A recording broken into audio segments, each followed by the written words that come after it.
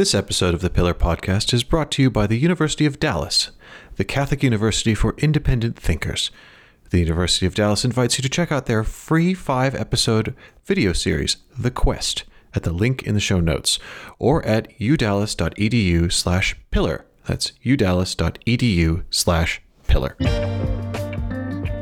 Hey everybody, welcome to the Pillar Podcast, the podcast that brings you great Catholic conversation each week, and especially this week, the last week in Lent before Semana Sancta, before Holy Week itself, and the week which begins the Sacred Triduum. So Ed, we are in the home stretch, that's not a word, Ed, we are in the home stretch of the Lenten period, our Lenten sacrifices having manifested in our lives, I have no doubt, new avenues of holiness and charity and divine intimacy. How you doing? I don't know that I'm doing quite as well as all that, but I do feel like Lent is finishing stronger for me than it began. Oh. So that's something. Lent for me, I'm always sensitive to the risk with Lent and the idea of Lenten penances and things, that it becomes a kind of self-help test of will and, sort of Catholic New Year's resolution. And that, you can give in to the sort of mentality of, I'd really like to have a candy bar now, but I can't because it's Lent. Aren't I virtuous? And that's the kind of thinking that I can easily succumb to. That or a Lent kind of becomes stoic, like, yeah, it becomes I'm kicking either ass at not having candy bars because I'm a badass. Exactly. And, at least as I've always understood it, the point of Lenten abstinence, the point of the spiritual weapons of prayer, fasting, and almsgiving is it's warfare. It's a time in the desert. It's a time to, it's not about accomplishment. It's about being in a particular place spiritually. I would like to say even it's not about accomplishment, and I'm worried. See, I want to say these words, but there are certain words that when I want to say, it just feels like I'm channeling the 1970s or something like that. But my own experience is that Lent, at least in terms of prayer, is not about accomplishment, but about a sort of an exercise in surrender, if you will. And you can see why I'm reticent to use that word, but just I have found that increasing prayer practices in Lent necessarily requires a kind of surrendering, surrendering to the operation of grace in one's life rather than a sort of stoic exercise of one's will in which one, by sheer sort of force of determination, suddenly becomes far more prayerful or something like that.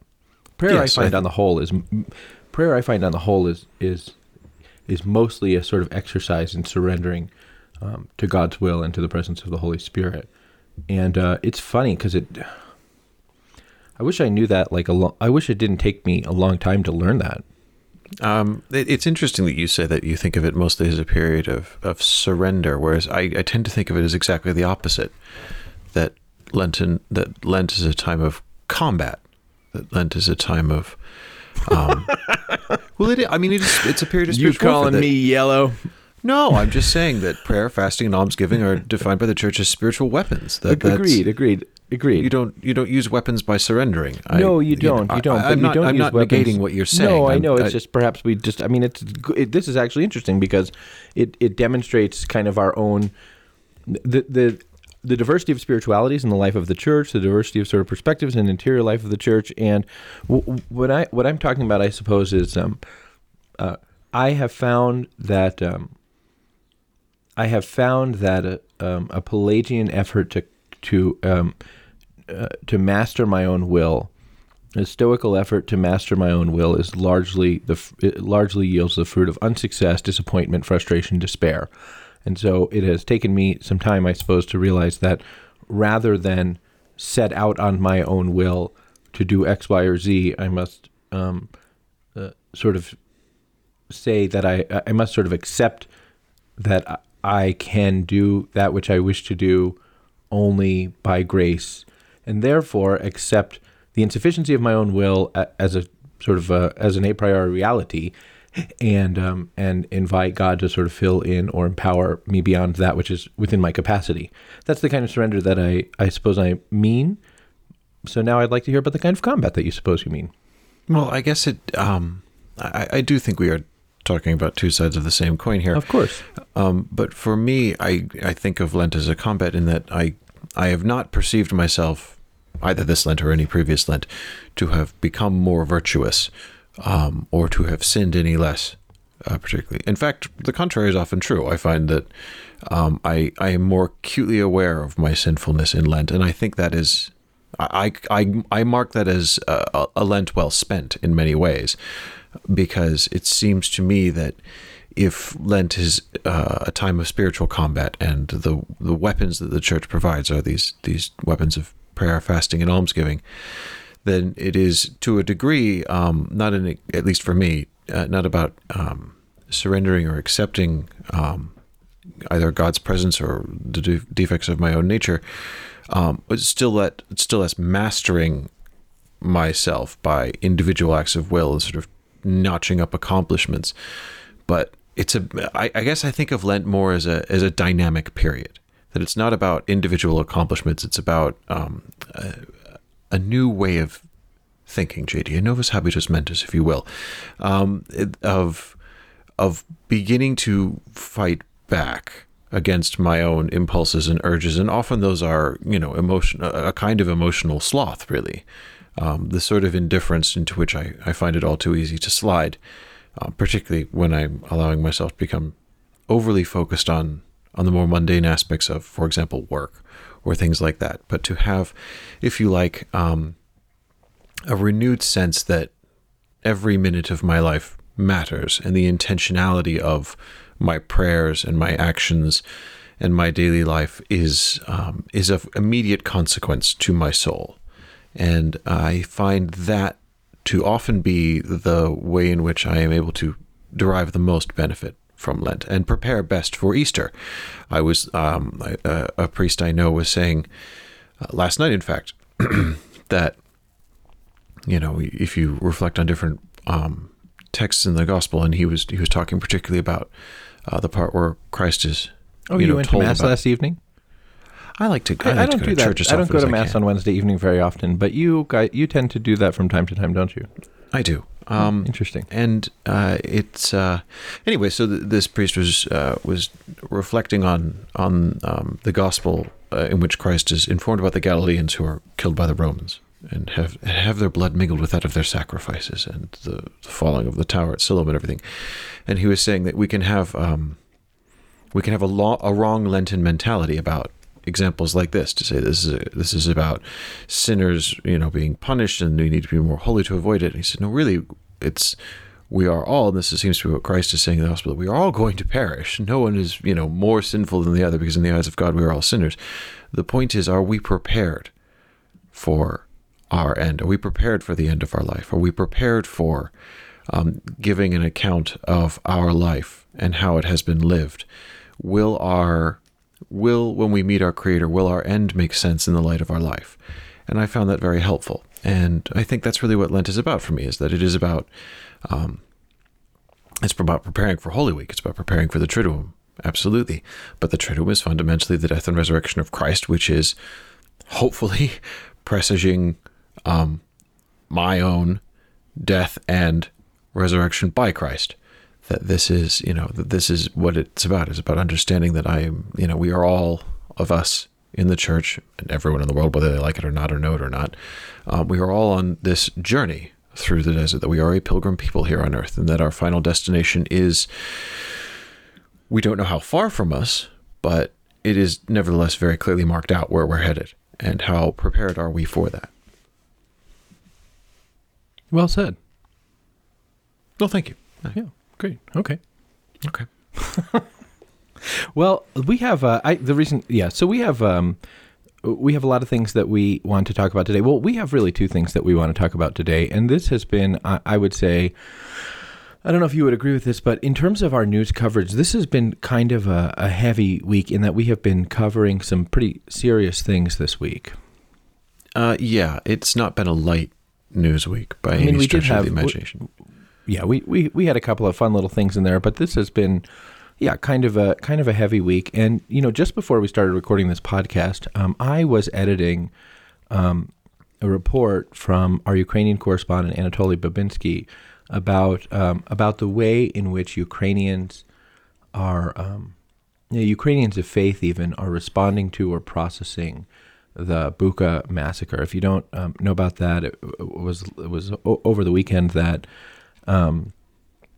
pictures began circulating of mass graves, of bodies in the street, of the bodies of civilians, men, women, and children who had been killed and in some cases tortured, violently, even in some cases sexually assaulted by Russian soldiers who occupied the town of Bucha outside of Kiev.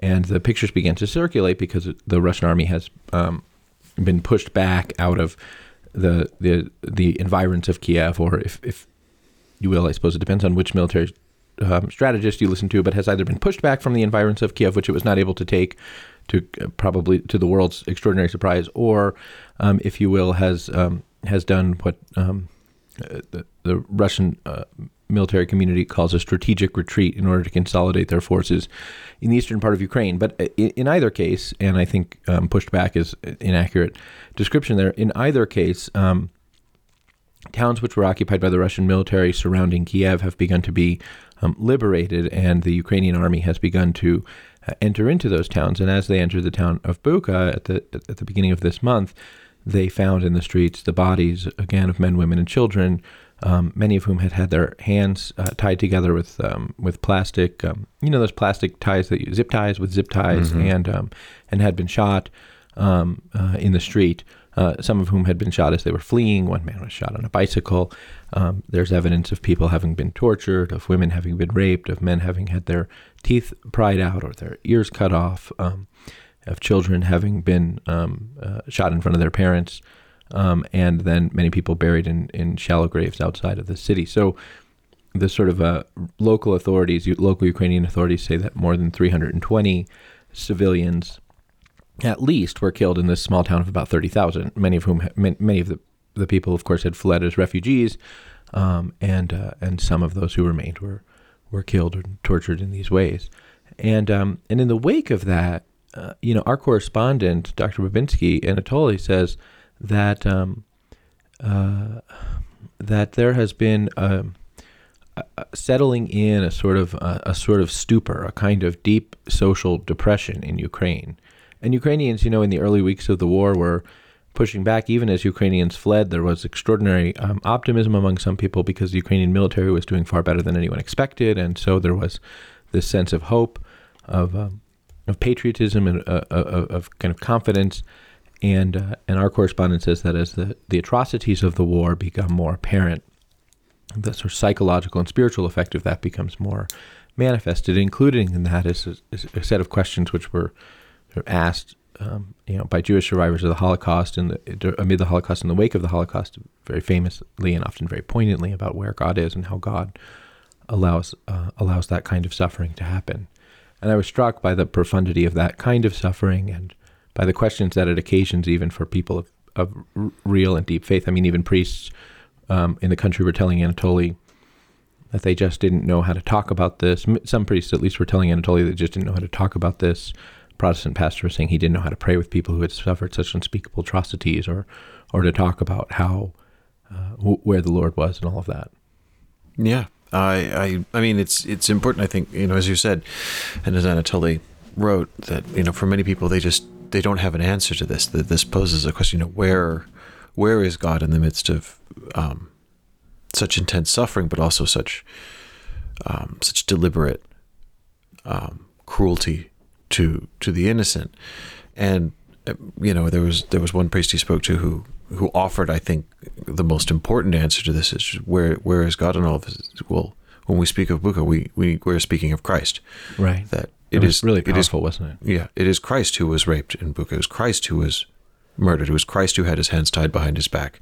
That when Christ identifies himself with the poorest and the weakest and the oppressed, that this is what he's talking about. He's not talking about just sort of, someone wearing a Roman collar or a monastic habit or something like that. That he is present in the suffering of the innocent, that the suffering of the innocent is the scandal of the cross, that this is the foundation of Christian theology. And so this is, and, to speak of, as the church has often called it, the scandal of the cross, this is what it means, because it is, it is a scandalous thing to say in the face of such human tragedy. Where's God? God is in the ones who are being Dominican priest. killed. I wonder how our readers would react to this Dominican priest who said Christ is the one who was raped, Christ is the one whose hands were tied, Christ is the one who was shot. It's so provocative and so scandalous, I think, for those of us who wish to think of Christ in the resurrection and not Christ on the cross. It's so scandalous that I wondered even how our readers would react to those very earnest and deeply Catholic reflections. It is a deeply Catholic. As I was going to say, it is scandalous. It is provocative. But the announcement of the cross has always been scandalous and provocative. I mean, this is something St. Paul writes about constantly. That it is the announcement of Christ crucified is not the death of one man. It is God identifying himself physically with the sufferings of the innocent, of taking on himself not just the weight of sin, but the pain and suffering that goes with that. It is what makes it is, I think, what provokes often in many places in history a violent reaction to the Christian faith. That this is something that a human sense of natural justice cannot tolerate. And that is fundamentally what plants the question of, where was God here in this massacre of the innocents?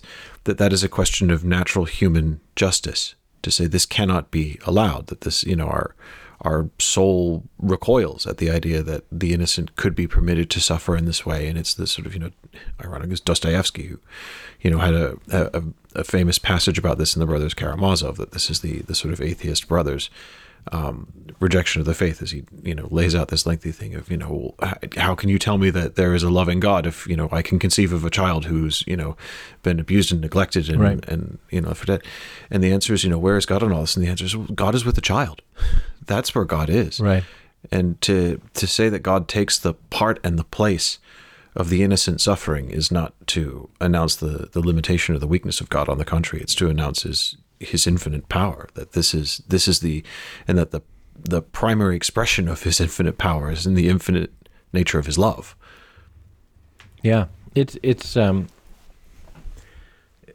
as true and as extraordinary as that is, and as sort of shocking as it is in practicality. I think offering that, on the one hand, you'd think that it would seem that sort of offering that in the wake of in the wake of actually experiencing these tragedies might be could be the only thing that makes sense. And yet, on the other hand, you might think that those who have such an immediacy of loss would be reticent to accept its veracity. You know what I mean? Yeah. It's just like it's perhaps the suffering sort of is a pretext for deeper conversion, which is what some of the priests in the story were saying. Perhaps this will kind of, not that it was a good thing as a result of this, but perhaps one consequence will be that the life of faith deepens for Ukrainian believers as they sort of are stripped of a lot of their preconceptions. On the other hand, the sort of just shocking psychological and spiritual despair that comes from that kind of loss, may indeed sort of just lead to an alienation from God. I think that's almost inevitable. I mean, but this is part of the life's journey that is seeking God, that is trying to find a way forward to God. It's in the St. Augustine says, the reconciliation of man to his God is the purpose of creation, is what we're all ordered towards, and it's not smooth, and in many instances it's not linear either. That it is complicated, and it is painful, and it is scandalous. But the veracity of the gospel message is not lessened by the intense difficulty in recognizing its applicability in the worst of situations. Yeah, that's absolutely right. Well, Ed, as we talk about this, it's interesting. I wonder,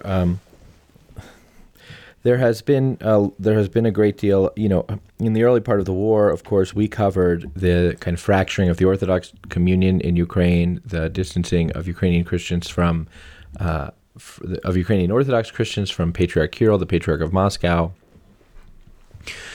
And at that time, even just weeks ago, as more and more Ukrainian Orthodox churches were distancing themselves from Kirill and removing him from the prayers of the Eucharistic liturgy and these kinds of things, there was talk about whether there would be sort of a second schism in Ukrainian Orthodoxy of Ukrainian Orthodox churches, which left the Moscow the sort of patronage of the Moscow Patriarchate.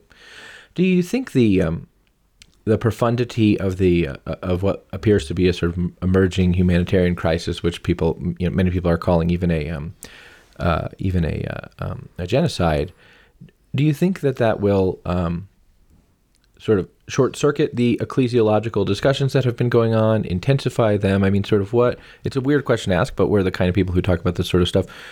Have you thought much about what you think the ecclesiological implications of the deepening humanitarian and perhaps genocide crisis in Ukraine might be? I mean, I've given it some thought. I think that the isolation of the Russian Orthodox Church under Kirill is going to be accelerated greatly, because by all accounts and through all his public appearances and statements, the patriarch has been ever more. He seems to have, I think it was, I kind of had a moment where I thought, well, this is the fork in the road for him, and that was about a week, 10 days ago. I was like, this is getting pretty hairy. There's not going to be an easy or obvious end to this war, and he can just sort of elide or try and move past his early sort of support for Putin and the Ruski Mir mentality and all of that stuff. This is going to be settled in for the long haul. He's really going to have to make his peace with this, and he's either going to have to back away from what he's done and try to steer a sort of more conciliatory course, or he's going to have to double down. And it's been my impression that he has very much doubled down. Yeah, I think that's right. That he's now holding liturgies at this bizarre temple of the Russian military. It is the basilica of effectively the military chaplaincy of the Russian Orthodox Church. Right. Yeah. And I mean, it's some striking architecture going on there, and the liturgies that are going on there are pretty striking, as is the tone of what Kirill is saying when he's speaking at them. And he seems to me to be all in on the Russian, not just the presence of Russian troops in Ukraine, but the Russian rationale for the war it is prosecuting in Ukraine, with limited, if any, military success, but horrific casualties against the civilian population, as we've been talking about.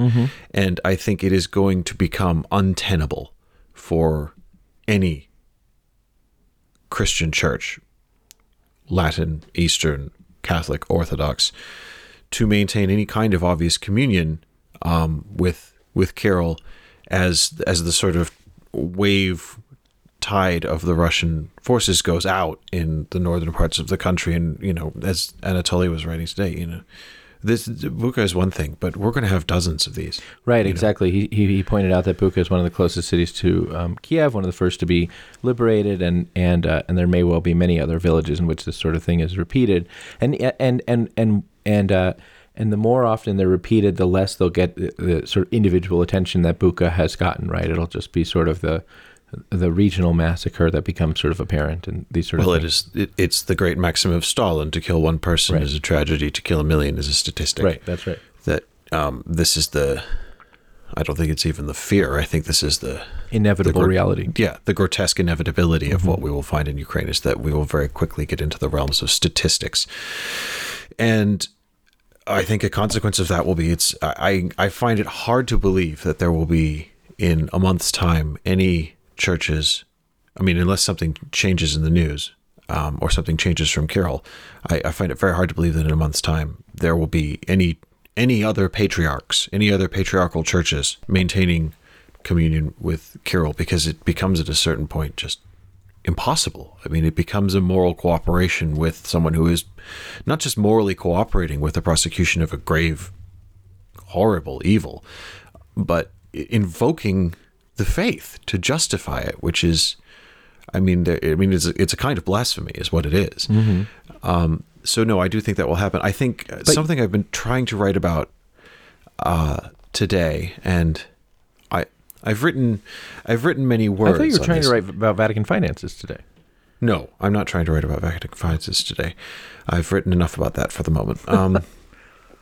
Something I've been trying to write about today, and I've written many words, but I sort of I keep coming back and starting over because I keep going in a slightly different direction. But at least where I am with it now is, I think increasingly the situation in Ukraine is going to be asking some very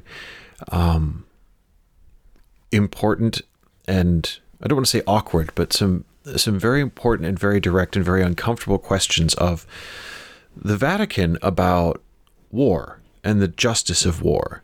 Because we talked about a few weeks ago, Pope Francis having said in a conversation with Kirill that every war is unjust, that it's not possible to speak of a just war anymore. And, we talked a little bit about how this, read in continuity with the other things that Pope Francis has said and taught, particularly in Fratelli Tutti, and then going to the Catechism and JP2 and things like that. There's a through line, if you like, in the church's teaching on the concept of a just war, and that it sort of exists in counterbalance to the church's aspiration for a just international order, which makes war not the sort of inevitability of the reality of states, and becomes, and this was my conclusion, was that it seemed like Pope Francis was saying we have an international order of laws and courts and institutions like the United Nations that renders war no longer ever a just act, that it is always a criminal act. That a state with a problem with another state ought to go, appeal to the various international bodies to reach resolution. Obviously not in that context condemning a defensive action, but rather sort of not classifying a defensive action as an act of war. Correct. Right. That it's, it becomes someone resisting a violent crime being committed against them, and that there's the expectation of and the obligation of the competent body to intervene as a sort of police action to prevent and to disarm the aggressor. Now, we are not seeing that in Ukraine with Russia, and I don't think we are going to. That, there doesn't seem to me to be any appetite for international intervention or direct confrontation with Russia to assist. And even there's a certain degree of impossibility of it because of Russia's status in the United Nations, right? So exactly. That points to the sort of insufficiency of international bodies, which are not impartial but are political. There's an international judiciary might have its own problems, but an international political body aiming to mediate disputes between political bodies will inevitably have these kinds of overt and obvious conflicts of interest, which impede it from ever even claiming to be an impartial body. Indeed. And it's not a question of difficulty. It is, we are witnessing the impotence of the United Nations. And if that sounds like a strong statement, I believe it wholeheartedly, but I'm also not saying it myself. I'm quoting Pope Francis, who said this on Wednesday. He said that we are witnessing the impotence of the United Nations in Ukraine, in the context of the war in the Ukraine. And that's a big deal. And it's going to require... you call somebody impotent, it is always a big deal. Yes. In my experience. But it's a big deal in that it, at least in my understanding of what the Pope has previously said about no war ever being just, if we are saying that the international institutions which render all war unjust are impotent, then just war is back on the table as a logical necessity. And I think, given that we are not going to see international interference in Ukraine, at least to the point of sort of direct policing action to repel Russia, to disarm them, and all of the other things which Pope Francis has himself said in Fratelli Tutti is what he expects of a just international order in place of war. If we're not going to see any of that, there are some, I think, pressing questions of justice around the legitimate right of the Ukrainians to defend themselves here. Because if we are seeing, that seems to be the current analytical thinking, is that Russia is sort of pulling back and consolidating in the eastern parts of the country, in Donbass and around Crimea and everything, and possibly trying to extend a land sort of bridge between those two territories. Mm-hmm. Yeah. And it seems at least possible that at some point a ceasefire of a kind will be offered on the terms of, well, Russia gets to keep what it has. That will be their sort of bid. It's like, well, okay, but where's the line in the just and legitimate right of the Ukrainian people to resist violent occupation by people who are committing acts of what certainly look like war crimes, and are arguably, from the rhetoric coming out of Moscow, as genocide. Where does that just and legitimate right of self-defense reach to? Is it ever offset by the need to accept losses of a kind in order to stave off future bloodshed? Where does the prerogative of peace balance against that? Is it an absolute right? What about the people who are left in these occupied territories? Do they have an ongoing right to violently resist violent occupation? I'm not claiming to have perfect answers to all these, but I'm saying that this is the sort of question that I think the church's teaching should have answers to, and traditionally has, albeit in the just war theory. And so if we've had, as we have, popes like Francis and also JP2 sort of beginning to say, no, we've moved past the concept of just war. We've moved past this thinking of just war, and basically premised all of that on the functioning of an international order around the United Nations. If we're now saying, well, that's impotent, we need to resurrect this conversation of what is a just war and where is the just and legitimate right of defense? How far does that extend? Because this is now, it's going to become a thing. It's going to become a live conversation. Yeah, that's right. Going back, if I can, to to Orthodox ecclesiology for just a moment, because we talked about sort of what the reaction to that would be, and then we talked about just war, which is great. But first of all, I want to congratulate you, Ed, because what you did was masterfully pivot from my question to your topic, and I'm not being sarcastic right now. I admire that. That's well done. You had a thing you were thinking about today, a thing you were working on, and I asked you a question about a different thing, and you masterfully said, effectively, great question, JD. Here's a different set of things, which I honestly, well done. I mean it. Take the win there. Take the win. Yeah, okay. But I do want to go back to the thing that I was talking about. Hang on. You're being unfair. I answered the question.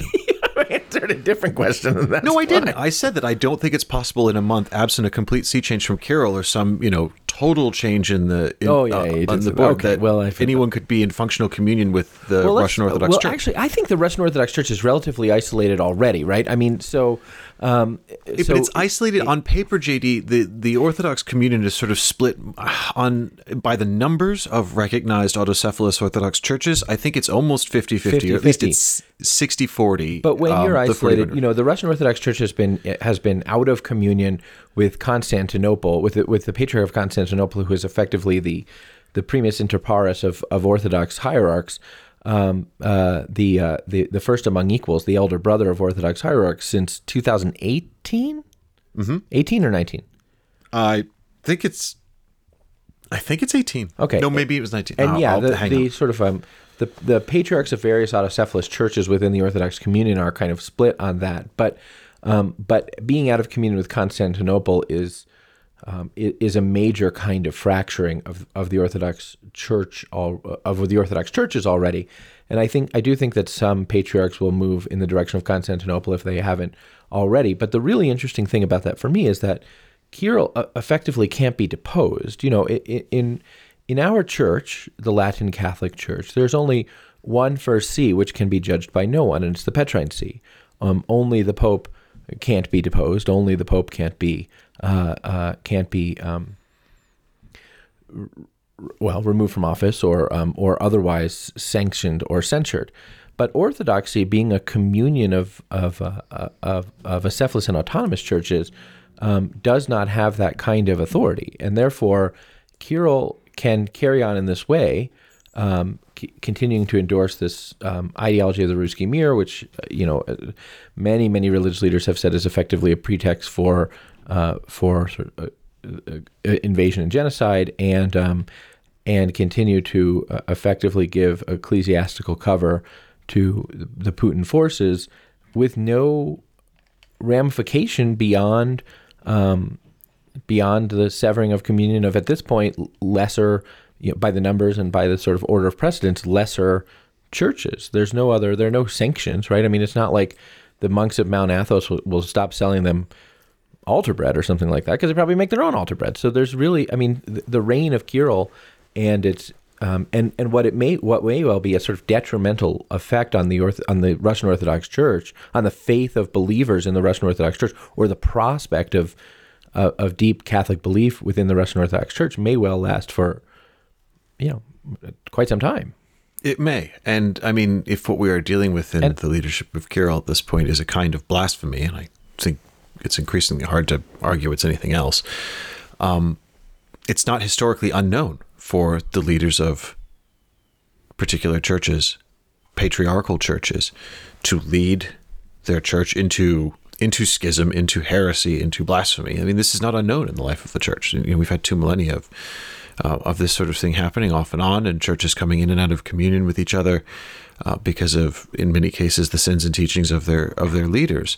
That this is part of the messy reality of human leadership of an institution that is both human and divine. And what in any other circumstance or any other context other than Russia, I would be tempted to posit that we may see effectively defections from the membership of the Russian Orthodox Church to sister churches that are not infected with the Orthodox Church of Ukraine, or to other Orthodox patriarchates which are not in communion with Moscow, or which are severing their communion from Moscow, while maintaining the same ritual traditions and practices and theological perspective. But I mean, so deeply enmeshed is the Russian Orthodox Church with the identity and mentality of Christians in Russia, and a huge part of that is not just ethnic or cultural or geographic or historical identity. It's bound up in an ecclesiology as well. Right. Mm-hmm. That, the idea, I mean, you say that, Kirill can't really be sanctioned. I mean, the truth is that Kirill thinks he's the primus inter pares, that this is the hubris of the Moscow Patriarchate, has been for most of its existence, basically, as far as I can tell, that it conceives itself as the third Rome, that real Rome has lapsed and fallen, that Constantinople similarly lapsed and fallen, that the seat of empire moved from Rome to Constantinople to Moscow, and that ecclesiastical authority is fundamentally joined to and in cooperation with and validated by... Integrated with, would you say? Integrated with, indeed. Integrated with imperial power. Mm-hmm. And that, and I mean, this is, to be clear, this is the natural end of what you might call what's a word that you could use? An integralist take on the ecclesiology of the church, is that where the church and the state are not just co-laborers in the Lord's vineyard, but mutually joined in supporting institutions, that the church has to eventually validate all of the actions of the state up to and including war crimes and genocide. Mm-hmm. And this is not a particular aberration that we are seeing in Russia. This is, I would argue, the inevitable consequence of such ecclesiology, always and everywhere. It's certainly not historically unique by any stretch of the imagination, even in the history of the Latin Church, where certainly not. Where periods of sort of deep affiliated integration of the church into the machinations of the state have led to, at the very least, a dampening of the church's obligation for a prophetic voice. And at the very least, I'm trying to be charitable here, but at the very least, a dampening of the church's prophetic voice, and at times, a kind of sanation of aberrant political practices or military police practices. You are speaking with admirable restraint and charity. That's what I like to do. You know how I do. Speaking, Ed, of speaking with admirable restraint and charity, you and I will be right back after this word from our sponsors. We'd like to share a special word of thanks to our sponsor, the University of Dallas, the Catholic University for Independent Thinkers. Some of you may know that the University of Dallas has recently launched a free video series called The Quest, which you can watch at the link in the show notes or at udallas.edu/pillar. The Quest is a 5-episode documentary series about discovering your purpose and living it with courage. Begin your quest at udallas.edu/pillar. That's udallas.edu/pillar.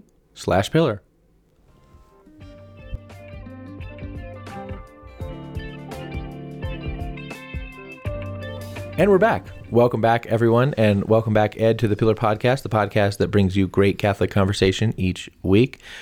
We were talking before the break about Ukraine, and now we are going to talk about life in these United States, as it were. And I'm going to let you, Ed, introduce this topic.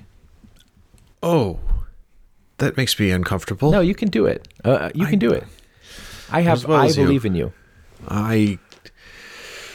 Okay. Well, so one of the larger pieces we published this week was, of course, a long interview with a pro-life activist who has been the center, really, of a considerable media and legal storm for more than a bit now, and where to begin? It concerns, she's been arrested. She has had alerted authorities to, at the same time, the presence of several bodies of aborted children that were in her apartment, and how she came by them, why they were there, and the very nature of her pro-life and specifically anti-abortion activism has become very much a talking point. And there's been a lot of narrative and counter-narrative and accusations flying, and so we do what we do, which is we just thought, well, rather than sort of give a take on what seems to be happening, we just ask her to explain herself in her own words, which is what we did this week. That's right. We did. We talked with Lauren this week, and we asked her to talk with us. Because this is a story that kind of emerged at the end of March and into the beginning of April, where, as you say, first it was reported that this pro-life activist was arrested and charged with federal violations of a federal law which prevents access to an abortion clinic, and then headlines sort of around the world took off with this notion that, or with this reporting that this person had that this woman, Lauren Handy, had the bodies of 5 unborn babies in her apartment, and of course there was an extraordinary kind of the media, would you say, Ed, responded with abject horror at the notion that this woman might have been doing something disrespectful to the bodies of those babies who had been killed through the process of abortion. The media seemed to be incredulous, disappointed, and much of the media seemed to be disappointed, disgusted that this woman might do something disrespectful or immoral with the bodies of these babies who had been killed. That was not the tone I observed. I observed them to be jubilant, almost hysterically excited. Performatively outraged, perhaps. The friction of the vigorous rubbing of hands in editorial rooms of newspapers across the country could have lit 1,000 fires, JD. They were, I would say, almost hysterically excited at the prospect that they might be able to paint someone who has dedicated so much of their life and activity to opposing the grave evil of abortion as some kind of macabre sicko with, who's, keeping jarred babies in her home, like the worst, like Kermit Gosnell, like some kind right, that was the equivalency that they were trying to draw, is that this person is exactly the same as the worst kind of infanticidal maniac the abortion industry has ever produced. And of course, the reality seems to be very much other, but that doesn't fit their priors, so to speak, or their desires, and so that is not how the reporting has gone. Yeah, that's right. That's right. So we asked Lauren to talk with us because we wanted to hear what there hadn't been in the sort of first round of reporting about this at all was was was the voice of the person who was at the center of this. Like so many things, there was speculation and commentary, and I mean, really morbid and wild speculation about how this may have come to be. And if you read any of the coverage of it, you saw that. But we asked Lauren to talk with us to tell us about what had happened and why, and to put it in the context of her activism on abortion, which has been a part of the full-time sort of occupation of her life since 2013. And I didn't know Lauren Handy. I don't think did. You know her, Ed? I mean, you live in D.C. She lives in D.C. And No, I did not know her. I didn't know Lauren Handy, but it was really interesting to talk with her. She explained to us, which if you've read our coverage, you've read. She explained to us that she and her colleague at the group that she works for, called the Progressive Anti-Abortion Uprising, met outside of an abortion clinic in Washington, D.C., the driver of a waste disposal truck, a truck that takes medical waste, a truck that works for, that is owned by a company that takes medical waste and incinerates it in effectively power plants, right? I mean, is that the right way to say it? Yes, it is. It is. I think what the crunchies and the hippies would call biofuel. Yes, that's right. That's right. Well, I don't think that's actually true. That's a different thing. But well tried. Okay. Yeah. Okay. So, anywho, they talked to this driver, and he was taking these boxes out of this abortion clinic, and they say that they asked him if they could they asked him if he knew what was inside of them, and he said no, and they said that they thought it was of the bodies of aborted babies, dead babies, as they said, and they said he seemed shocked by that, and they asked if they could have one of these boxes, and he said why, and they said they wanted to give the babies a funeral and a burial, and they say that he said yes to that, and so they say they took one of the boxes. Now the company says that's not true, that he didn't give them one of the boxes, that all the boxes that were supposed to be delivered from the clinic to the burnium, the incineratorium, the power plant, were delivered there, and more to the point, I think they said it's not possible that they could have had because aborted it's against our policy. Anyone would, yes. So they said it's how against our macabre policy that we would take the bodies of destroyed children and burn them for fuel. You must be kidding. We would never do that. Yeah.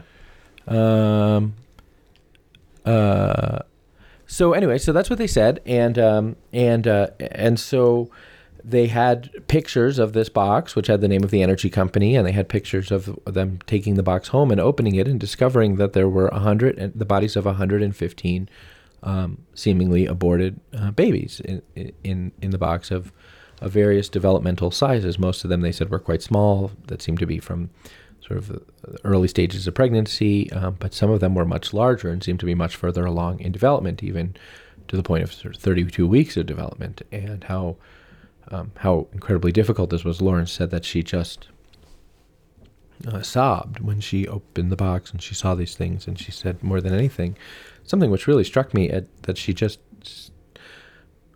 felt so sorry. She said she felt so sorry to these babies that she couldn't do anything to save their lives or to help their parents. And Lauren Handy's ministry in particular is interesting because although she has been an activist against abortion since 2013, she's also very engaged in apostolates of support and finding resource and money for women living in poverty, whether pregnant or not, mothers or not, but just for people living in poverty, for people who are homeless, for people who are incarcerated. I mean, she's kind of walks in that, walks with people on the margins in any number of ways, and has been very open about that. But she said she felt so sorry that she wasn't able to save the lives of those children and the lives of and to help their parents. I was struck by that reaction. I'm not sure that would have been I think I would have been heartbroken had I been there to see this and to see it unfold, but I'm not sure if that would have been my reaction or not. This sense of personal responsibility that she had. This is the thing that strikes me about Lauren and her activism and her ministry, particularly in the light of the things that she saw and discovered in this box and everything else, and the work that she has done going into abortion clinics and trying very hard to rescue the mothers as well as the children effectively, is I'm not sure that her reaction isn't exactly right. I'm not sure that Lauren Handy isn't the sanest woman in the room in any conversation about abortion. If you are looking at children in the state of violent death that she was, and you know that this is part and parcel of the quote unquote legal rights system of the country and the society in which we live, and it is an accepted daily reality, I don't know that feeling a sense of personal regret and responsibility for not having done more isn't the sanest reaction. I mean, this is the thing that I often have to confront in myself whenever we talk about abortion, is that I, to a large part, try and not allow myself to fully comprehend what we are talking about half of the time, and what is going on a daily basis under the guise of medicine, no less, in this country. And if children were having their hands tied behind their backs and shot in the street or on the sides of sandy pits in Ukraine, we all are outraged and feel, or at least express, a sense that something must be done. We should be doing something. This should not be allowed. But when it happens in a clinic on North Capitol Street or wherever, it's just kind of a reality that we say, well, it's regrettable. Yeah, I don't know. I don't know what reaction I would have had in that. And if I did have, if I was in that situation and whatever reaction I had, I'm not sure I'd be in a position to articulate it. Certainly not as well as she did. But I think I don't know if I'd call it an understandable reaction. But it was, I think, she expressed it coherently, and it certainly seems like a reaction a person could have to me. Yeah.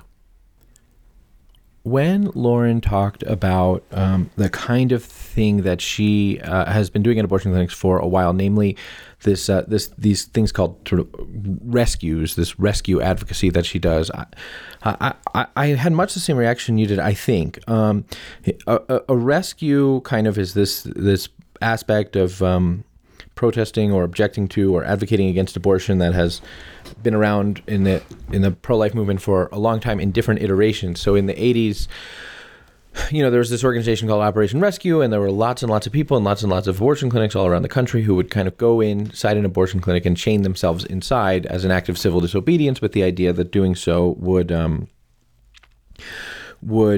shut down the operations of the thing for the day, that the police, that the police would have to come in to arrest them, and that would disrupt the clinic's practice, and as a consequence of that, there would be particular abortions that would not happen, so that it would be an act of civil disobedience with a direct, not with specifically a political motivation, like raise awareness to our cause, but with a specifically sort of human motivation. The mentality of those who were involved in those rescues was like, we will stand in the way between unborn children and their imminent destruction. And so that happened in the early 80s and in the 90s with some kind of frequency. I think there was a time in something called the Summer of Mercy that was like 1985 or 1986 or something like that, where lots and lots of people were getting arrested doing this. And then in the early 90s, a federal law was passed called the Freedom of Access to Clinic Entrances. Freedom of Access to Clinic Entrance is the FACES Act, or the FACE Act, I suppose. And this dramatically intensified the penalties involved in this kind of thing, because instead of it being sort of merely the crime of trespassing, for which a person could get a fine or a short amount of jail time or something like that, it became a federal crime to obstruct abortion clinics in this way, and people could face very serious federal penalties.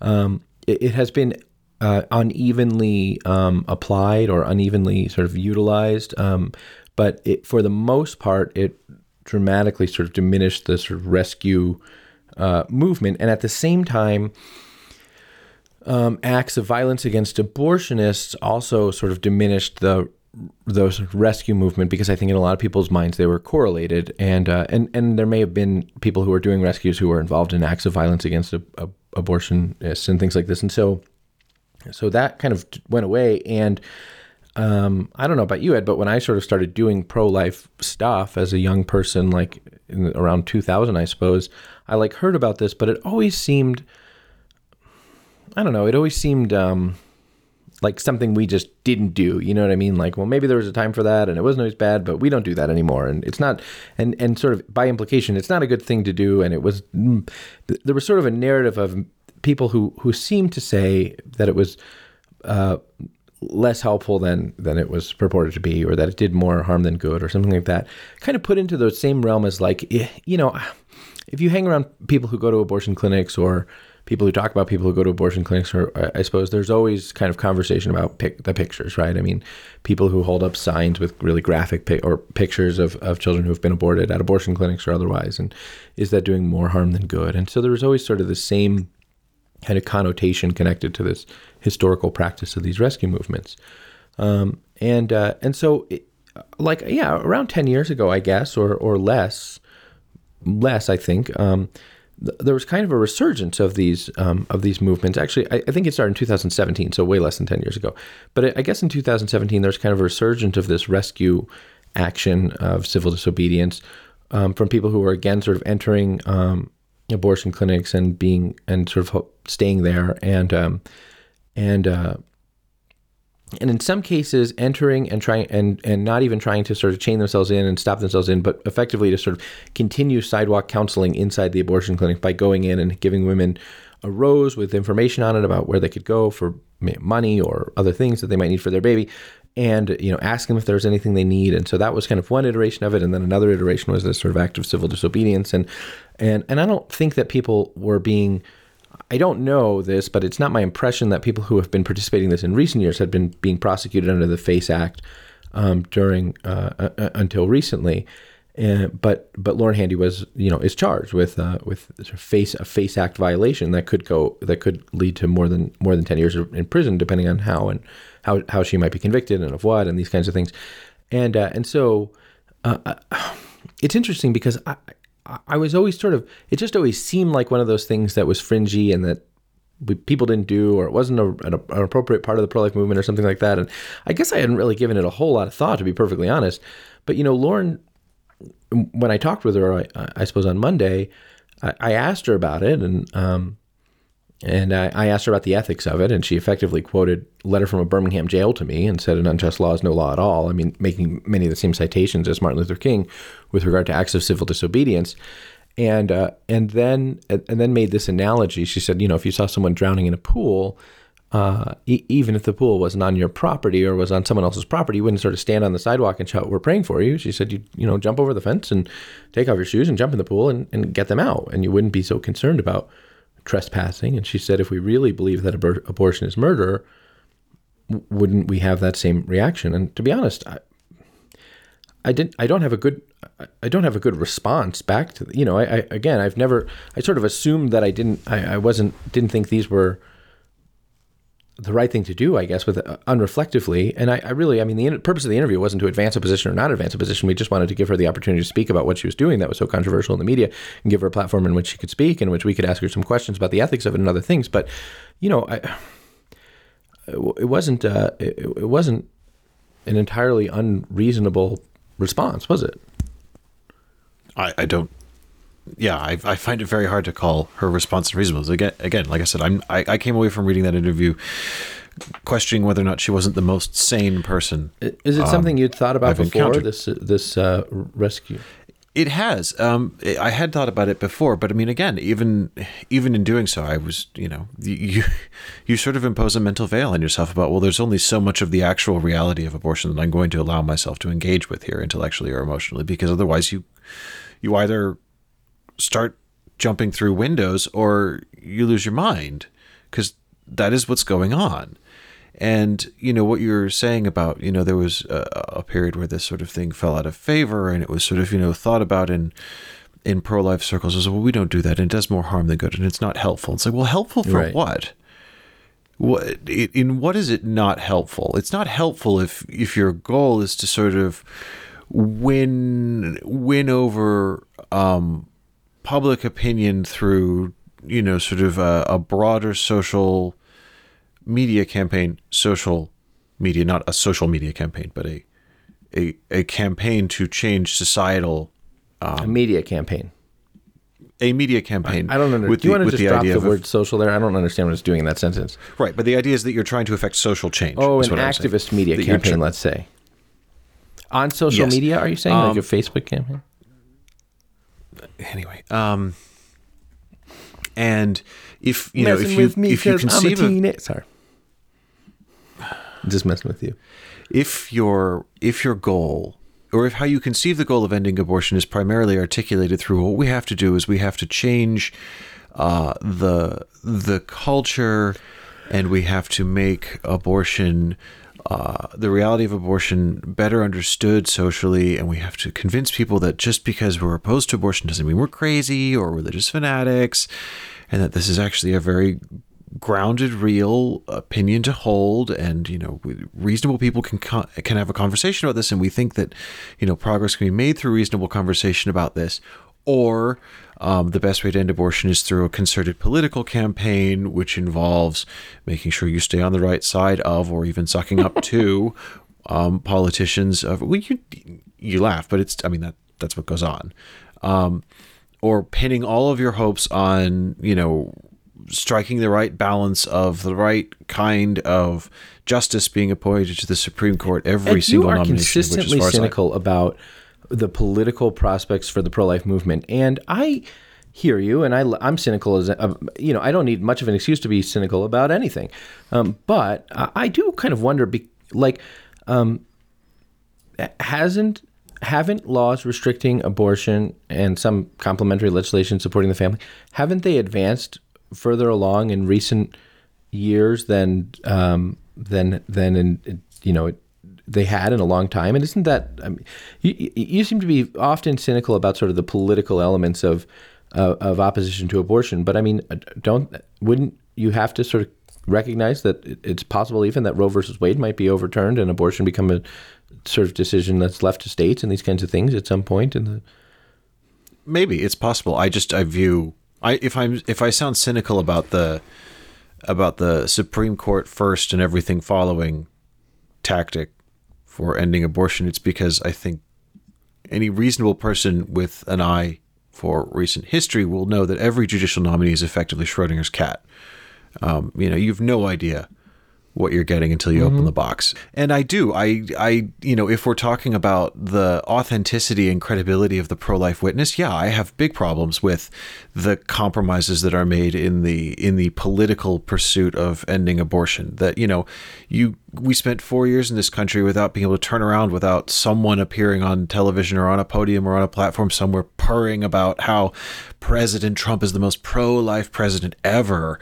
And, this was an accepted talking point of the political pro-life movement for 4 years, even though Donald Trump was lighting him up with the federal death penalty every chance he got, and was manifestly not a pro-life president. That I think it was a marriage of convenience that most people began by conceding was a marriage of convenience, and then was somehow elevated into a very happy and loving marriage of volition, I suppose. And now I have a limping analogy, and so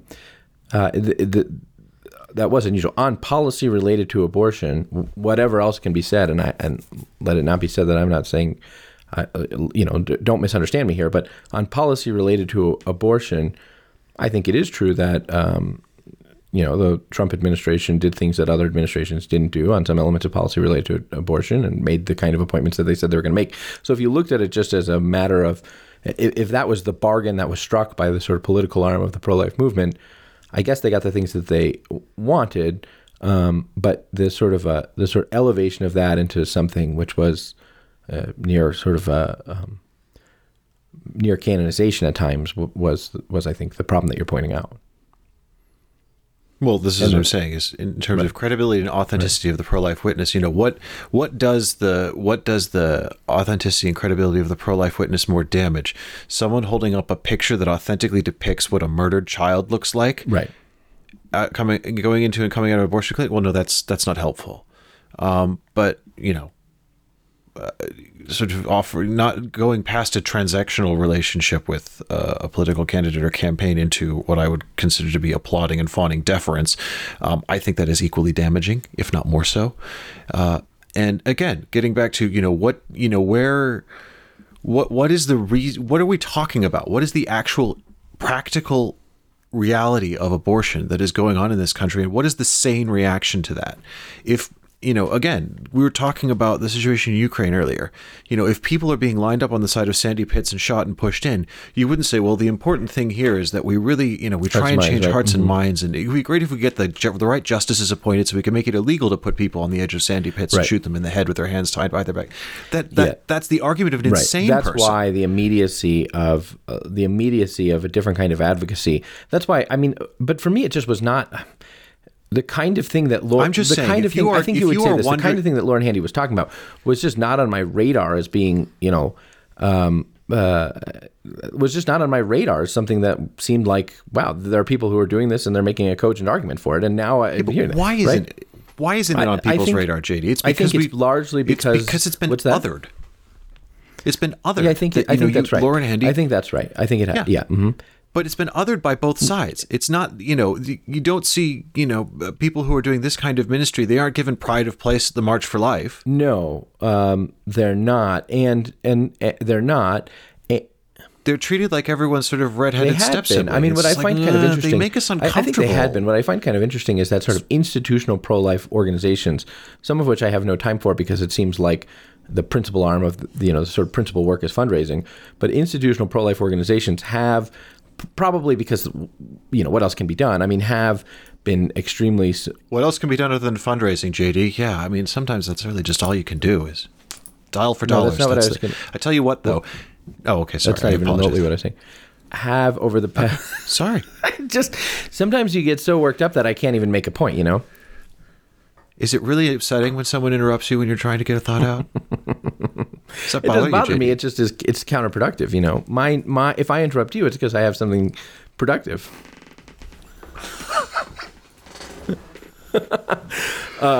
I have noticed that sort of a lot of institutional pro-life organizations have been supportive of Lauren Handy in a way that I wouldn't have anticipated. I actually would have anticipated more of them kind of distancing themselves from her than has been the case. And I mean, that points to the fact that I think, I don't think a lot of people get into pro-life advocacy of any kind because they don't believe in it. In fact, on the contrary, I think people get into it because they do believe in it. I think one can become myopic about their own sphere, and especially people in the political sphere can become myopic about the political sphere being the answer to everything, and the sort of this is the most important election of our lifetime rhetoric can ultimately begin to feel sort of not only counterproductive, but not only disingenuous, but manipulative after a while. This is the most important. This is the most important. Can begin to feel sort of genuinely manipulative, such that it's kind of like, well, is the goal to end abortion here? Is the goal to keep on keeping on? You know what I mean? And well, it's the mentality of a forever right. It is, and it's also one which is the mentality of, which is the idea that only the Republican Party could oppose abortion. We saw that with Dan Lipinski, who was the last pro-life Democrat in Congress, who had a hard time getting support from pro-life PACs for his primary. He was being primaried by the Democrats because pro-life PACs were giving money and resources largely to Republican candidates. And so there is a way in which one can ask about the whether or not the things are whether or not some of those organizations are being sincere in their approach and those kinds of things. And it is also true, I think you're right, that it is insufficient to say that Roe versus Wade be overturned and abortion will be over. Now, Roe versus Wade, I think, should be overturned. I think you would agree with that Roe versus Wade, which allows for abortion, which limits the ability of states to restrict abortion, should be overturned because abortion is immoral. And it would save lives if it was. But that's, and the Texas law, which prohibits most abortions in Texas, has decreased abortion significantly in the state. So laws which prevent abortion do work. Laws which are aimed to prevent abortion do work to prevent abortion. So I don't think you can discount the sort of political element of things, but you would be, I think, No, I'm not naive discounting to the think that political that's the element. central element of things or the only obligation that we have. Yeah, I'm not discounting the political element of things. I'm just saying if we're talking about, which is how we started talking about all of this, is, what reaction should a person have if you open a box and find the bodies of 115 dead children, and the question of, well, what personal responsibility might one feel to these children for not having done more? Yeah. When I said I don't know that I would have that sense of personal responsibility, I didn't mean people shouldn't. I just meant I don't know that I am. No, I know, but pass the test. as Again, it were. I'm saying I think. No, I know, but again, this is what you were saying about when you started getting involved in pro-life activity and stuff, which was 20 years ago now, and the idea that this kind of immediate intervention in activism was frowned upon. You were Well, there was a desire at the not cocktail only party. to It's just not don't only do to that. not only, Ed, I think to make to focus on the political, but to ensure. I think there have been times when advocacy, when there have been efforts by some people to ensure that advocacy against abortion doesn't become unreasonably weird, as it were, right? So we should advocate against abortion, but we should make sure that we do it in a way that doesn't make us like totally at odds with our neighbors. And, there's a way in which the person who's like kind of super pro-life, who you see at the clinic or you see at the Paris Respect Life movement, who that's their whole life, there's a way in which he's kind of fringy. And I think there's a desire of a lot of people to say, we can advocate against abortion and it won't demand of us that we become kind of fringy weirdos. But frankly, perhaps it demands much more fringy weirdness than many of us are willing to concede. This is exactly my point, is that I'm not sure becoming a apparently unhinged fringy weirdo isn't the sanest possible reaction to the actual reality of abortion. Like, if you see an image of a 9-month-old unborn child with its head vacuumed out, why do you, what other limit would you reaction put, is sane? What limit should any of us put on sort of the social acceptability of our advocacy, the social? Now, there are people who put limits on their advocacy with regard to the plausibility of accepting a punishment of a decade in prison because they have children and they have children that they have to raise and obligation. But that is But what limit should we put on the social acceptability of our advocacy against the inhumanity of the thing? None. And exactly. And I'm not saying that there isn't a trade-off for people to consider when what they can do or by what they way should of be personal doing, right? action. I mean, Because some people have to adopt lots of children from foster care, and some people do adopt lots of children with fetal alcohol syndrome from foster care, and that's them. And God bless them, right? If everyone got arrested, that would be the end of that. Yes. And some people dedicate, all of their spare time to running crisis exactly. pregnancy centers and ensuring that the women who professionally for very little, professional. Yeah. Right? So, I mean, there are many parts of the body, as it were, but there's a way in which I think you talk to Lauren Handy, and you can, and for her, abortion is, when she says abortion is the critical human rights movement of our crisis of our time, she follows it up with, and so I, X, Y, and Z, in a way that is all out. And the convicting thing, I think, is whether or not many of us say abortion is the fundamental human rights issue of our time, and here's what I'm doing about it in a way that is not all out, and whether or not that's really where we ought to be. Yeah. Again, it's not to say that everyone can or should, as a matter of their own personal commitments and responsibility, be doing the same kind of activism that Lauren Handy's doing, but to have, as we have had, a sort of tacit acceptance on all sides that that's kind of weird and maybe just a little bit too much. And, right, and I it don't makes want to be everyone one of uncomfortable. those people who all they talk about is abortion, and they have a million bumper stickers on the back of their van, and right.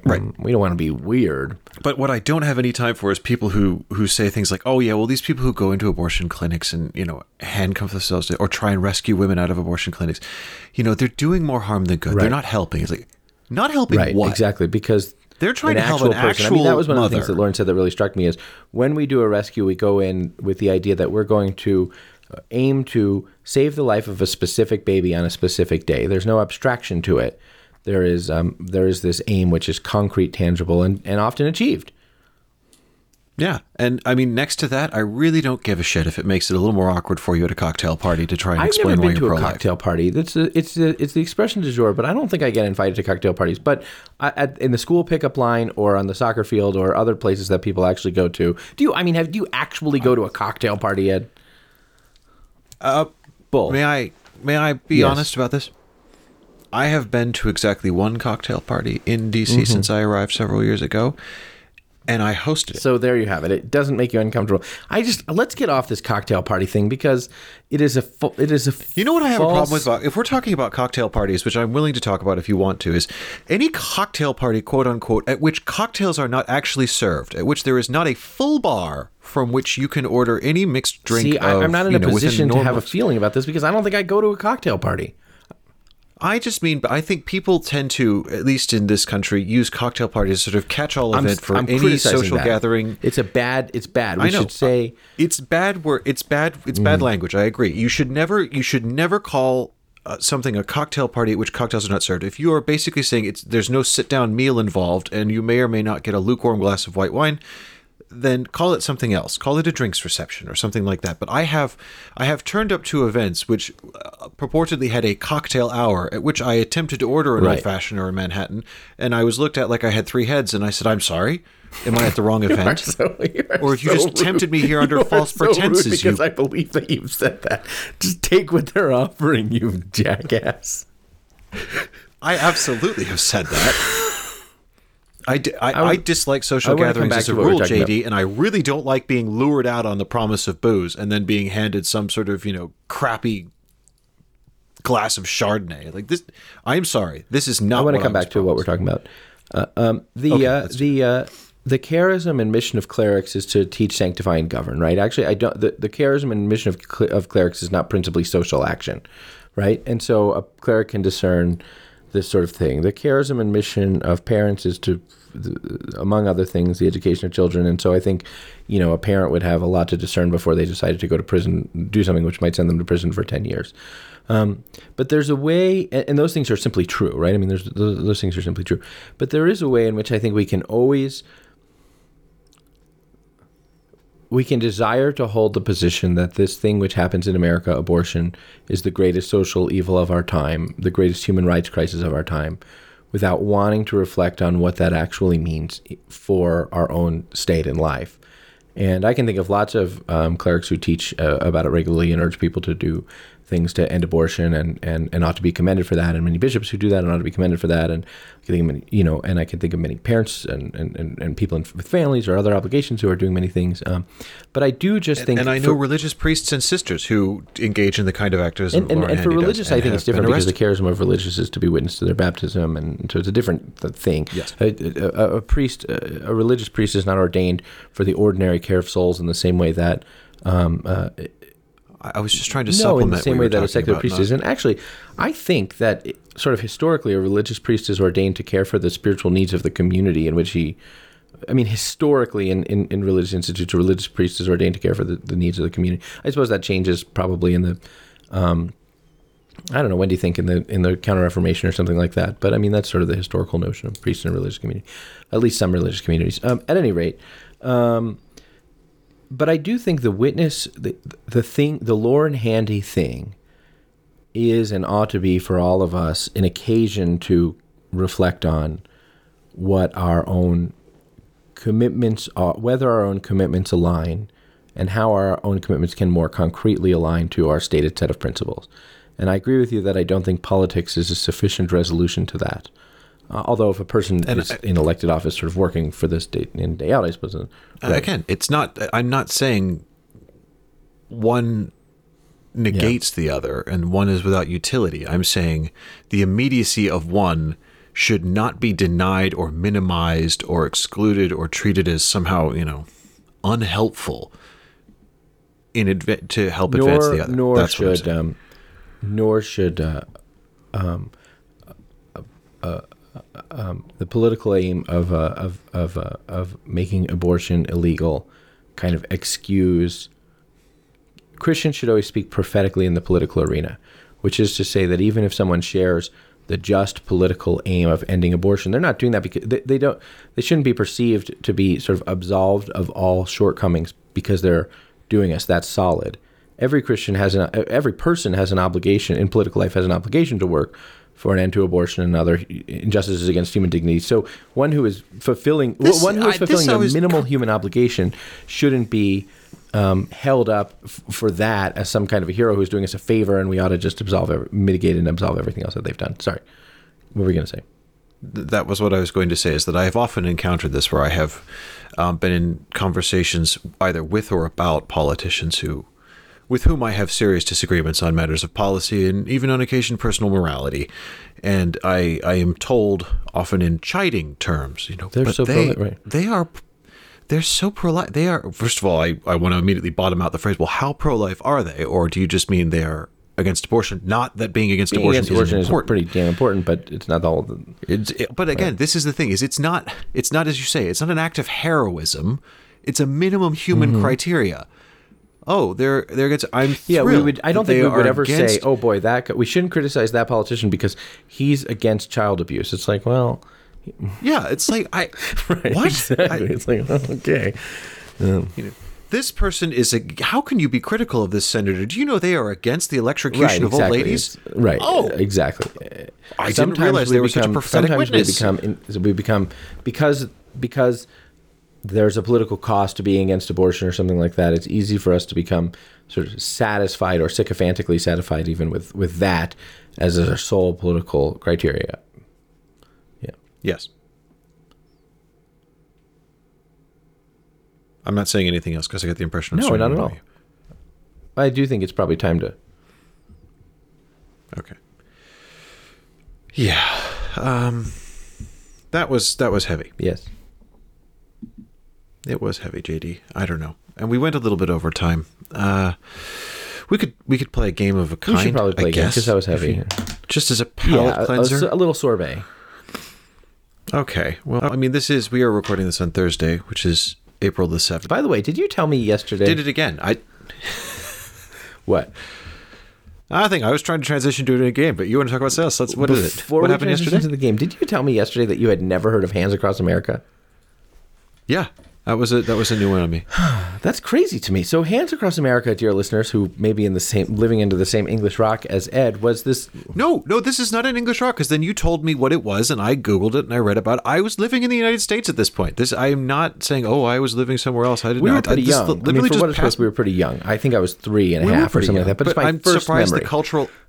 Right, but I'm surprised the cultural echo didn't carry through. Hands Across America was a large event on Sunday, May 25th, 1986, where millions of people held hands across the United States to form a pseudo-continuous human chain across the contiguous United States. There were parts of the chain that did not have full continuity. I learned doing a little bit of reading about this last night, but a pseudo-continuous chain across the whole of the United States, and the purpose was to raise money for... to fight hunger and homelessness and help those in poverty, because people who participated in the human chain donated money in order to do so, and it was a big to-do, and it was kind of a happening, you know what I mean? Like, the very notion of people all across America getting together to do a thing, hold hands, before they could coordinate that with their cell phones or anything. I mean, it was kind of a happening. Like, not that much was happening in 1986. So it was, for those people in those days, it was, I think, probably a big deal. Like, wow, we get to hold hands with people. But it's my first memory. I don't like holding hands. I understand that you wouldn't have liked it, but it's my first memory, and I remember it as an experience of sort of civic engagement and participation that was positive. I mean, it's 3, but a sort of positive expression of civic engagement and participation that has always sort of stuck with me, and I think probably a lot of the reason why I am the way I am is because of it's my first memory. But I can't believe your parents didn't tell you about it or anything. No, my first memory is what seemed very tall to me, although I was definitely also about of a similar age, so it's probably only 2.5 feet tall or something like that, of a Donald Duck yard sprinkler in the local hardware store where I was with my dad, JD. It was a kind of barber's pole. Was this your rosebud? I mean, have you been coveting it all these years? Well, no, this is the thing is I remember seeing it I can remember exactly where it was at the end of an aisle in the local True Value, and I was there with my dad. I think it's and then I have a very vivid memory of playing with it in the yard of the little apartment building, which was my first home. He must have got it for. I have no memory of the moment when my father will have apparently acceded to this. Do you think it's possible you stole it? No, because I you don't couldn't think have that's set it possible. up. You couldn't have stole it and then gone home and set it up. That would be a bit much. I have a vivid memory of playing with it in the yard on Morse Avenue, which, I was very young when we lived there. So I would have needed adult assistance for almost every phase of this. So you remember Hands Across America. I remember a yard sprinkler. Do you think that first memories are personality determining in some way? I don't know. Interpret for me the yard sprinkler, and I'll tell you. I don't want to interpret it for you.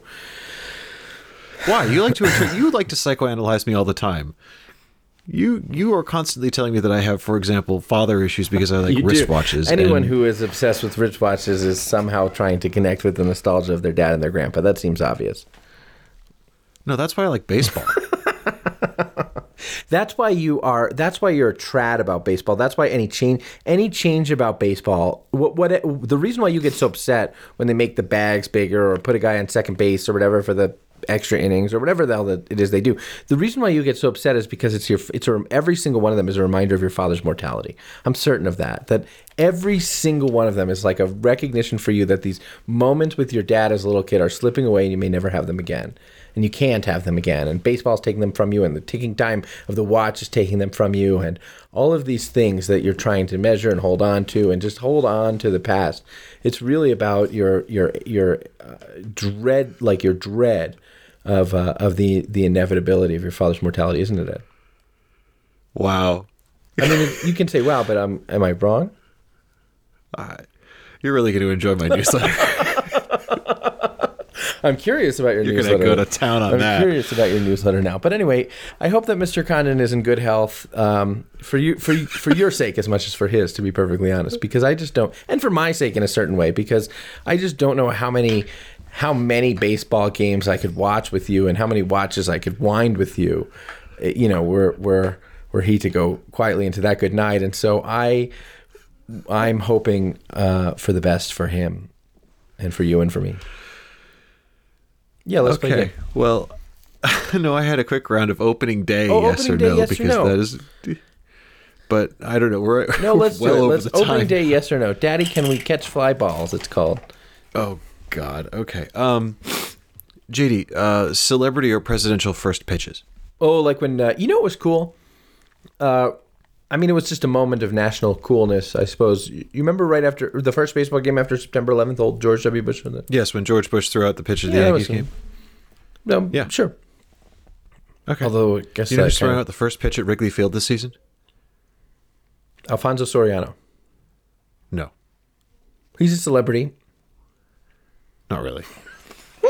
Alfonso Soriano was great. He was all right. Yeah, he was good. Second baseman. Shall I tell you a story? And this is a story that this is when I first realized how much my wife loves me. Is this an Alfonso Soriano story? It is actually. Alfonso Soriano, if you don't know, was a second baseman for the New York Yankees, the Texas Rangers, the Washington Nationals, and the Chicago Cubs, and then he played in the Japanese League for the Hiroshima Toyo Carp for a little while. Yes. The Carp are a good team, actually. Anyway. You were so full of crap. This was short in the days. Tell the story. No, okay. So in the days immediately following our wedding, we were on honeymoon, and I happened to know the Cubs were playing, and so I turned the game on and thought, I'm not going to get more than a half an inning here because we're going to need to go do some kind of activity. We all got it. Yeah. Anyway, to my surprise, my wife sat herself down, opened up a bottle of wine, and said, "No, let's watch the game." This is my English wife who knows nothing of baseball and no connection to it. And so I just thought, well, I'm going to ride this luck for as long as it takes me. And then Soriano comes up to bat. For the Carp? You were watching a Carp game? For the Cubs. For the Cubs. You were watching a Carp game. Soriano comes up to bat. She goes, Soriano was the last player to hit a home run in the old Yankee Stadium before they demolished it. Wow. And I honest to God, it was like the whole world froze. And I was like, I'm sorry, are you dropping deep track trivias about Cubs play? I mean, who are you and how much? And it turned out that she not only knew the game was going to be on, knew I wanted to watch it, but had studied up. Wow, that's lovely. Your wife's a nice lady.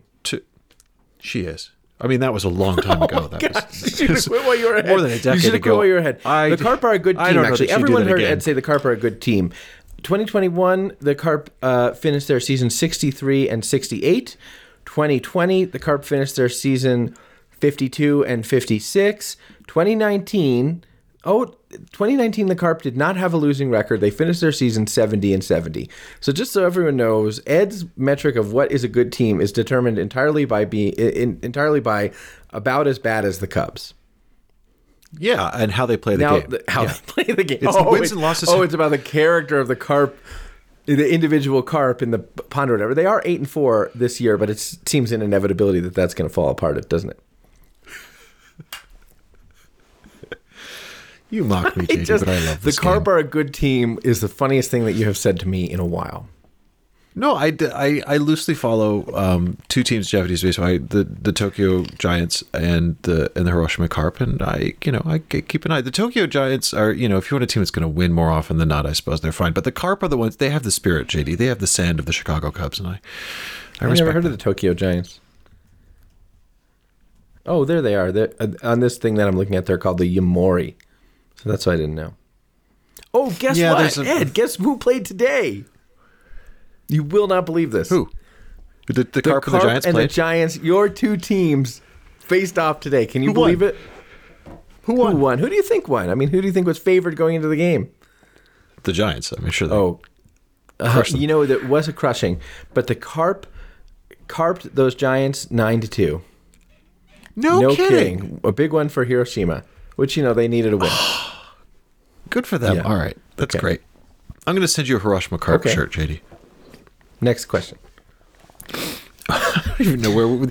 Was that all the first? That was the one first I gave? I'll get more serious now. Oh, my God. Okay. What I now gather we're only calling the wave. It used to be called something else. It had a national identifier, but I gather that's now politically sensitive. We don't say that. But the wave, when the crowd do the wave around the stadium. I never knew it as anything else. Oh. Okay. But sure. You're in favor of that? I like to see it happen. I don't want to have to be a part of it, but I'd like to see it happen. I like that to happen around me. I dislike it. It's exactly the kind of forced audience participation that I think the opposite. It's usually organic, and it usually doesn't get going. What I like are thwarted waves, where some guy is just... I love watching a guy or a couple of guys at a game who are just desperate to get the wave going. And anytime there's a lull in activity, or even not, they're just popping up, hoping everybody will join them. I love a good erstwhile wave is what I love. Oh, I love a good fail wave. I do love that. I just saw this actually in Hiroshima's Carp Stadium. They call it the Koi Pond. And there were these two guys... No, I'm making that up. Don't you hope they call it the Koi Pond, though? Yeah, the Goldfish Bowl. The Goldfish Bowl. All right. Throwing back home runs from the away team. Oh, the bad guys hit a home run and you catch it and you throw it back. Nah, because my kid wants the ball. Disappointing. Okay. Bad beer, JD. Stadium beer is notoriously horrible. Oh, not for me. Or it. Come to Coors Field. They started doing Coors Field. First of all. But do you drink Coors at Coors Field? You can, and of course, Coors Banquet is brewed just 15 minutes from Coors Field. Oh, that's not bad beer. That's good beer. Yeah, so you can have that, and then you can have what used to be Colorado's great media, I don't want to call it a microbrewery, so Media Brewery New Belgium, which I think they sold to InBev or something like that a couple of years ago, but it used to be our great serious real brewery, and then of course, so we've got decent beer. There are very few places you can go in Colorado and not have decent beer, and Coors Field is one of them. So if your standard ballpark beer is Coors Banquet, you're doing very well. I was referring to stuff like Old Style. Yeah, I think our standard ballpark beers would be Fat Tire and Coors Banquet. Okay, Fat Tire is hipster. No, but, it's not for us. Coors Banquet it's just ordinary beer here because they just. Denver's a hipster city, JD. No, I mean no. Do I have to get off? Yes, it is. I have to get off my? You guys have axe throwing bars and hike up my suspenders and put down my vinyl collection and beat you up. Correct me if I'm wrong, but the actual picture on the label of Fat Tire beer is a fixie bike. Yeah, but the reason for that is because the warehouse and brewery complex are so large that they supply bikes for people who work there so that they can get around more quickly and more easily during the workday. It's efficiency. It's a model of efficiency. Okay. Mascots, JD, and by this I mean the guys in the costumes wandering around the stadium trying to hug you. I understand what a mascot is. I love that you wanted to explain it to me. No, I don't. What I mean is not the image, not the cartoon image that they might choose to use for branding purposes. Did they get rid of the Philly Fanatic? No, they said. No, I don't. Yeah, I'm all for a mascot. Okay, fair enough. And finally, ketchup on hot dogs. Yeah. What's the big deal? Exactly. That's what I thought. I don't like relish. I don't like onions. But I'll put some ketchup on a hot dog. This explains more about my than remembering Hands Across America. Hands Across America, where there were hot dogs. Yeah, exactly. All right, Ed. Well, this has been great. This has been great. This episode of the Pillar Podcast was brought to you by the University of Dallas, the Catholic University for Independent Thinkers. The University of Dallas invites you to check out their free 5-episode video series, The Quest, at the link in the show notes or at udallas.edu/pillar. That's udallas.edu/pillar. And the Pillar Podcast is... What do I say? See, I got to get used to coming back from a commercial. The Pillar Podcast is a production of Pillar Media and Ed and JD Production. I'm your host and Pillar Editor-in-Chief, JD Flynn, and I'm joined by my podcasting partner, Ed Condon. We'll see you next week for a special Holy Week episode of the Pillar Podcast.